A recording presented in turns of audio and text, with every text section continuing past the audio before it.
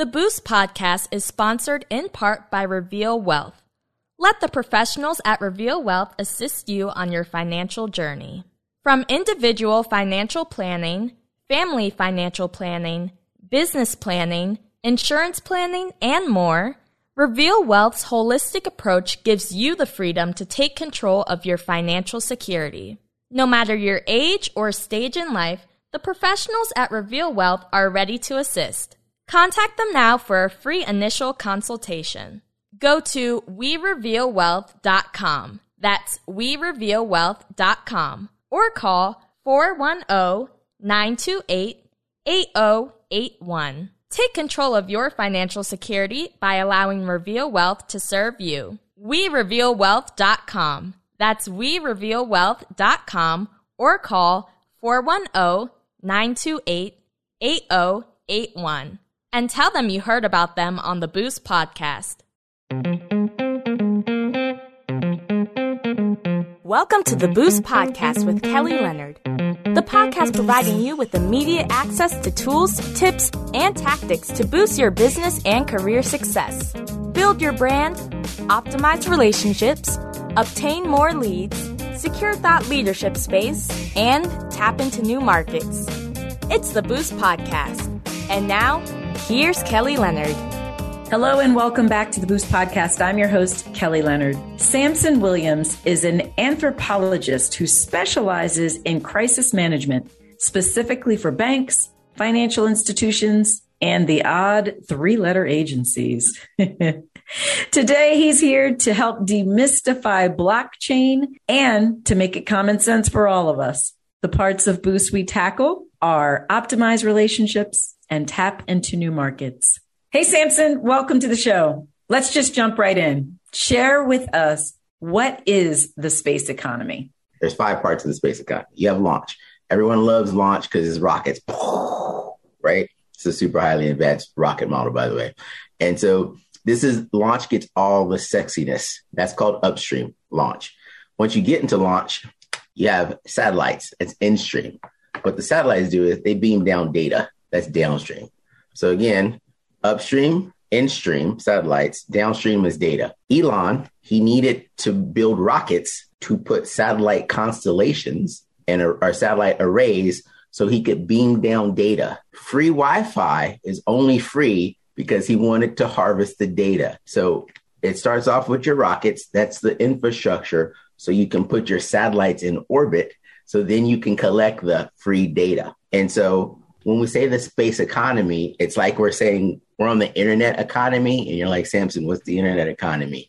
Because if this was like 1993 or 96, and I told you about the internet economy, you'd be like, what the hell is the internet? And so when we say, what's the space economy? You're like, I don't understand what that is. Nowadays, the internet economy is so intertwined with the economy. The only $1 trillion companies are internet businesses. And so right now, the space economy is worth about $485 billion. This only represents a fraction of that launch upstream. Satellites represent another portion of that. And every satellite has about 10 to 20 people on the ground who help manage it. And if you think tech is really vanilla and white and a PWI, space is even less. There's even less Black folks in space, unfortunately. And these are all excellent generational changing jobs, whether if you're in launch, if you're in space, or if you're in the data part of this. This is why it's important for Black folks to know about the space economy in general. Mm-hmm. So you got launch, got your satellites, you got your data coming down.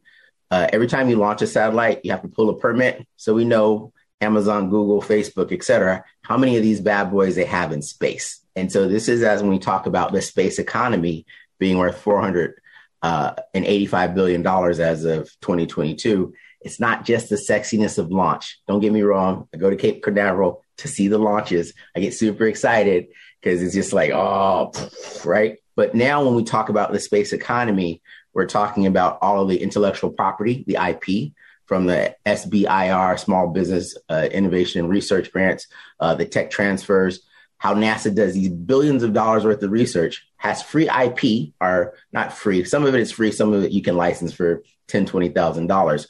But the IP you're licensing, it costs hundreds of millions to develop, but they'll license it to you for 25 grand. And so as an entrepreneur, that saves you a ton of money. And so when we talk about the space economy, it's not just launch. And so why it's important for Black folks to know about the space economy, because every white guy who's a self-made billionaire will swear that his daddy, who used to own a gem mine in South Africa, only gave him a small loan to build his rockets. Taxpayers are his only customers. So Claude and Kelly and everyone watching this, you paid for this rocket. You subsidize this satellite. You don't benefit from the data that comes down. You don't get cut a check. And it's sort of like when we bail out the airlines. Mm-hmm. Bail out the airlines and no one sends me my shares. And I'm like, hold up. You just sent taxpayer money to United, Delta, et cetera. And it's the same thing with government funded research. We fund those private businesses, but we, the people, we don't have any equity or ownership or financial stake in them. So we have a bunch of self-made billionaires, self-made in air quotes, who say, hey, we're creating and defining the space economy. And part of the risk of that is they're saying, we're going to colonize space. And then y'all Black folks can figure it out after we've colonized it. And that's a moral hazard that exists. There is a lot of money in space because right now, the space economy is worth about $485 billion. By the mid 2030s, it's going to be around $4 trillion. Ooh. Why? They put a lot of satellites up. Right. And the data from the satellite is the valuable component. So again, the parts of the space economy are launch, satellites, in upstream, launch, in-stream satellites, downstream data. The fourth part is exploration, like boldly going where no woman has gone before. And so this is why Michael Burnham, for all your Star Trek nerds out there, Michael Burnham is a real deal in the fifth industrial revolution, for a simple fact that more women pursue advanced degrees than men. They tend to weigh less and they consume less food and resources. Because I'm about 100 kilos. You find someone who's 50 kilos, they just consume less resources. They can go further. And women just make better technical pilots as they're don't do nearly as stupid, risky things as men do. So if you have a multi-billion-dollar ship, you don't want Samson driving it because, I'll just be whipping it through the galaxy real hard and it might come apart. And so the fifth part of the space economy is the role of religion in space. And of course, everyone's like, Samson, what do you mean? Well, remember, we the people, we fund this space exploration. And so the role of religion in space, if you look at past eras of exploration, colonization, it's God, gold, and glory. So if you want to go discover, air quotes, like the Vikings do, or the Vikings did, or Columbus in 1492, they go discover some place where folks have been living for millennia. You can only do that if you for God, gold, and glory. And so you always need the church to sign off on whatever that exploration is. So where that comes in place with the space economy, no one wants to fund your $1 billion boys club, country club of rich folks. They don't care how cool your tech is. However, if you say, hey, I need to build a rocket to launch a satellite or a probe that goes to the end of the universe to answer, why are we here? Are we alone? Where is God? Why are we here? Are we alone? Where is God? Those three questions, unlimited funding. If you say we want to do research on Uranus to map the moons of Saturn, no one cares. No one's writing a check for that. If you say, hey, we think God is in the rings of Jupiter, you're like, oh, why didn't you say that? I'm sorry, rings of Saturn. Jupiter doesn't have rings, by the way. Wow. So help me to understand the part about the spaceships and then the satellite, because does that also explain why there would be this desire to keep having these space explorations? Because every time a ship goes up, a satellite is is something left every time a ship goes up? And with with each satellite that gets left, that's more data that can then be collected. Oh my gosh. I feel like so much enlightenment right now. You just don't know.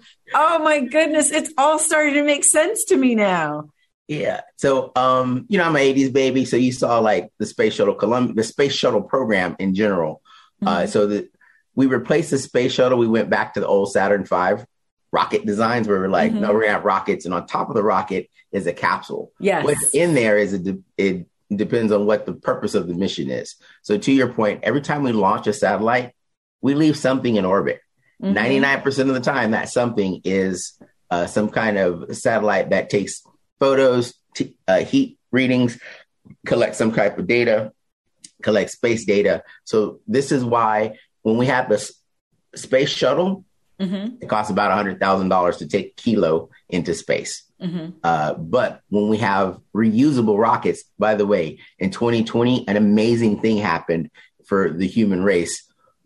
Elon, even though he's sort of evil, he was like, I can land a rocket vertically and reuse it. That's a big deal. Yeah. Because it's very similar to if you've ever gotten on a Boeing 747 or Airbus A380, if you left from DC to Dubai and when you got to Dubai, you threw away the plane, that wouldn't be very sustainable. Right. But he says, no, we can use these rockets up to 9 times. So what it does is we're lowering the cost of launch, of payload, of how much it costs to get satellites and other stuff into orbit. So right in the past it was about $100,000 a kilo. Right now, it's only about $5,000 a kilo, and it's going down even lower as we have more launch capability. So that's why it's super important to be aware of this. Gotcha. So now explain to me blockchain in like 60 seconds or maybe even more than that. But explain it to me as if I'm a 5th grader, because you already know, like I already looked at you side eye when you said something about space economy. I was like, I have no idea what you're talking about. So explain blockchain to me. Cool. So you, me, Claude, and a phone number 555 are in a group text message. So I have $100. I send you 30. You send Claude 5. Everyone can look in this group text message, scroll up, scroll down, and it says Samson has $75 left. You have $25 left. Claude has 5, and this other phone number 555. Claude sends that person $1. We don't know who that is because it's an anonymous number, a pseudonymous number. Okay. So in this group text message, and we've all been in group text messages. Yes. We have 4 people. We have 400, 4,000. Doesn't really matter. We have a distributed, timestamp, encrypted ledger of records. Okay. So when people say blockchain, they really mean group text message, meaning I need to be able to scroll up and down to see how much money does Samson have. He has $75. I can't say I have 750 million. I can't say I have 7 billion because we all see in this ledger that we scroll up and down, start off with 100, only got 75. And so where the black magic comes in for blockchain and banking, while we're in this group text message exchanging data, there's no bank. Okay, so you cut out the middle. We cut out the middleman. Okay. And so then it's like, oh, and it's like, yeah, this isn't actually new technology. It's very old technology because it's even older than SMS, simple messaging systems and text messages. And so the crazy part about this is you have to get humans to believe that the exchange of data has value. Otherwise, we're just exchanging records. So a blockchain is a public group text message. And so if I go to change something, if I say, hey, I now have $750 million, everyone in this group text message will be like, no, you don't. So you gave Kelly 25. She gave Claude 5. Claude gave this random number $1. That's where the group can validate how much money I actually have.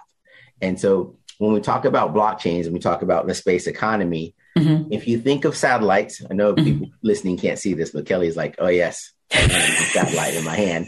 If you think of satellites as your cell phones and you have a satellite array, meaning a bunch of satellites around the world, now the question is, what type of data do you want to manage on these satellites? And so instead of sending money to each other, we're sending data. And everyone will say data is the new gold, data is the new oil. And that's 100% true. Because when you have a satellite array that uses blockchain, you're encrypting the records of data between your 100 satellites. It's so well encrypted that you can show it to the world and they can't change it.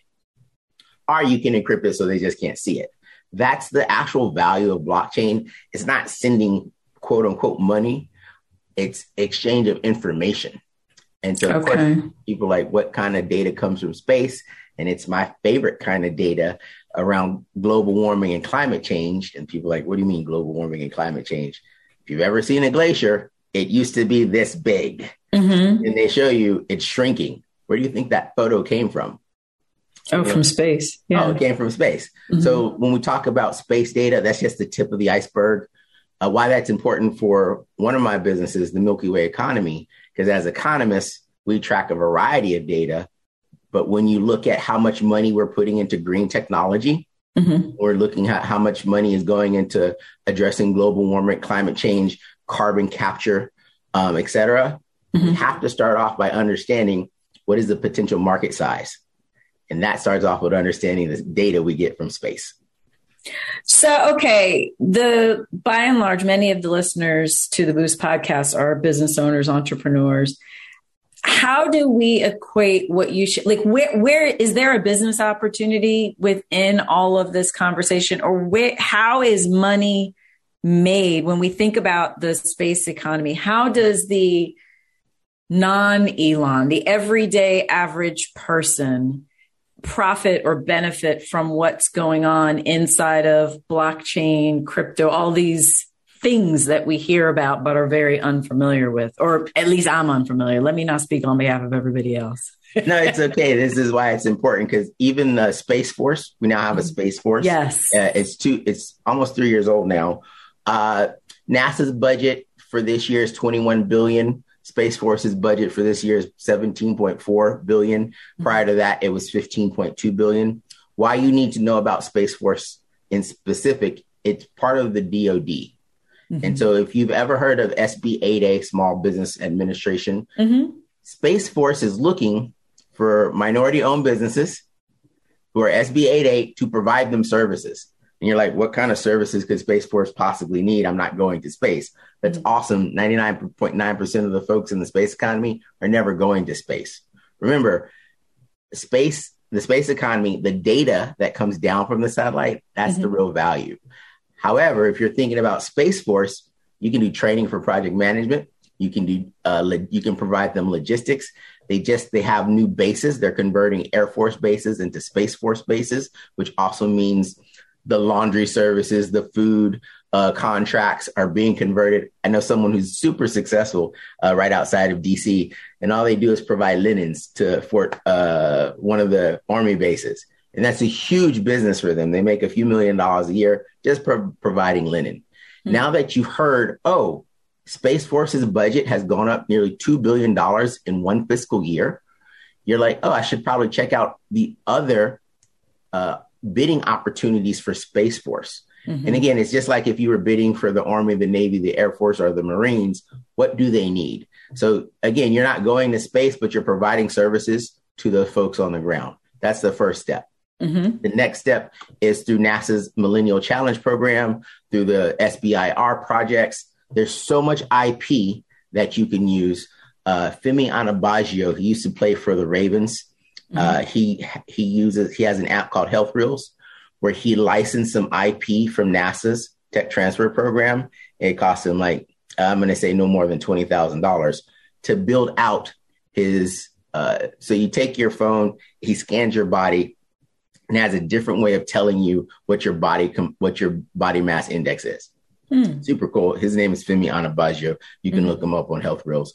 So all of this IP that NASA has been developing since the 50s, it's available for anyone to commercialize.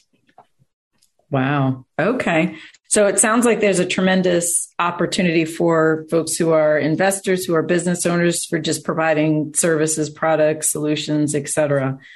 And if you're an investor, you can visit spacedventures.com, and it will give you a list of the approximately 1,400 startups that are in the space economy. The majority of them don't actually go into space. But again, there's about 1,400 businesses. These are only U.S.-based businesses. We're not including the businesses that are coming out of United Arab Emirates in Dubai, Japan, South Korea, Kingdom of Saudi Arabia, Nigeria. Africa has a huge role in the space economy because they don't have to build out the infrastructure. They can actually just catch a ride on a rocket, put their satellite on there, because in that satellite is their algorithm, their program of what data they want to harvest, capture, or convey. Gotcha. So then how does blockchain and all this space economy and all that, because a lot of us hear about cryptocurrency, what is the relationship there? Poor people use cash. Rich people get paid in data. Say that again. Poor people use cash. Rich people get paid in data. Okay. So cryptocurrency is essentially data. It's essentially data. Is that what you're saying? Cryptocurrency is what poor people use. One, it's a religion. Okay. I like your eyes. They're like, hold up, what did you just say? So if I can convince you that my digital line of code is worth X or can exchange it for Y, that's awesome, but it's not backed by anything. Now we just have to get into, hey, we're practicing a type of religion. Granted, the full faith and credit of the U.S. government could also be contrived as a religion. However, Uncle Sam has the ability to collect taxes. And he has the United States Marine Corps who will enforce said taxes along with the IRS. Mm-hmm. But my challenge with cryptocurrencies is, and I tell people, don't give up your hard-earned money for someone else's religion. Because that's what it is. You give me cash, I give you this digital invisible thingamajiggy that you can't see. Right. And I'm telling you it's worth something. Mm-hmm. What makes it worth anything? And I love having this conversation about Bitcoin, the most popular of the cryptocurrencies, because I asked a very simple question. How does Bitcoin generate revenue? And then we just sort of stare at each other. And it's like, oh, it doesn't, because it's not a business. Right. It's a line of code. Why it has value? Because you say it's scarce. I'm like, but it's code. I copy, paste, copy, paste, copy, paste. You're like, but people, you've got all of this mining and algorithm. I'm like, that's ritual. Every year, come November, in the U.S., we spend about $2 trillion a year on Christmas. Mm-hmm. But Christmas is just ritual. Right. Don't get me wrong. Ritual is super important. Ritual and custom is super important. But at the end of the day, when we're talking about money, mm-hmm. what good is ritual? So people are like, oh, no, I just spent all this money mining. I set up these elaborate mining rigs. I'm like, that's all ceremony. It's not necessary. But people feel it's necessary. People feel that Bitcoin has value because they expend so much energy in real cash making it real. Right. And so just remember, Bitcoin does not generate revenue. It's not a business. It's an ideology. It's a religion. And so if you want to support that, that's awesome. I'm a fan of the old gods called cash. And so, that's that. Okay, so my final question for you, because I know a lot of what we're talking about is investment. So why do you believe that real estate is the best investment? It's real, number one. Okay. Number two, I'm still waiting on my 40 acres and a mule. You and me both, brother.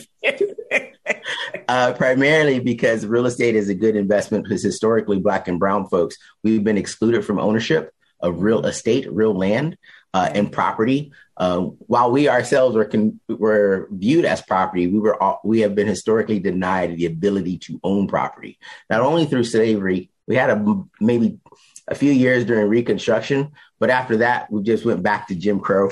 I used to work for Fannie Mae doing evil things, so I can tell you all about how biased housing law is, how HUD, housing and urban development, created ghettos. And so here's where, I forget who said it, slavery didn't go away. It was just expanded to include everyone. If you don't own where you lay your head, your rent is probably 30 to 40% of your income. I don't need to put you in shackles if I can have a systematic way of sucking down, drawing out, depriving you of 30 to 40% of your lifetime income. Because if you don't pay your rent, I can just have the boys in blue, the sheriff, come evict you. And as a person of color, I try to limit my interactions with the police as much as possible.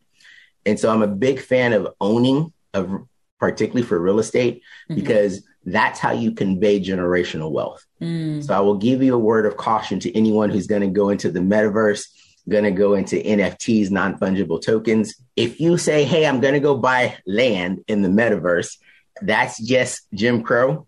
That's just the digitalization of Jim Crow. Yeah. The devil is going to convince you that you own a line of code, that you own basically a domain name. It's actually not even a domain name. And I'm like, how are you going to generate revenue off of your land, air quotes, in the metaverse? I've convinced you that you own something that only exists online. That's like me telling you, I'm going to sell you a castle in Dungeons and Dragons. And so does it generate you any income? Are you going to give it to your kids? The answer is no. And so if you're thinking about becoming an investor, if you've been a successful entrepreneur, that next logical step for the conveyance of wealth is, I'm going to go own where I rest my head at, and all of my children will not have to pay rent. They won't be burdened by having to pay rent or a mortgage because they own that piece of property outright. And that is where you really have a pivot in, you pivot your whole bloodline if you don't have to pay rent. I'm going to say this one last thing, then stop.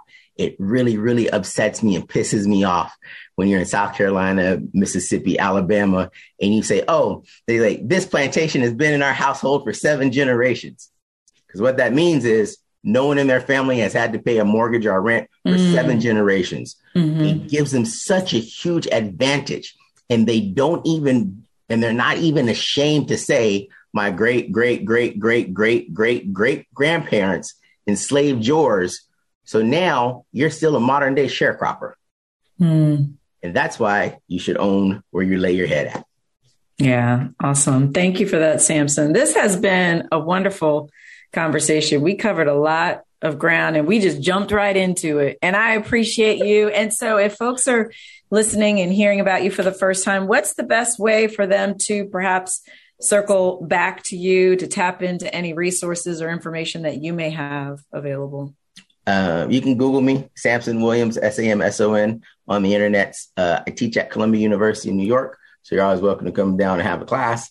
I teach at University of New Hampshire School of Law. About blockchain, cryptocurrency, and law, and some intellectual property stuff. I'm not a lawyer, so don't ask me legal questions. I'm only a lawyer on Twitter. Otherwise, you can find me at samsonwilliams.com. And if you see me in person, I'm always happy to buy you a drink or some tacos. All right. I'm going to hold you to that, my friend. Good stuff. Thank you so much for your time, Samson. Appreciate everything that you shared. You're welcome, Kelly.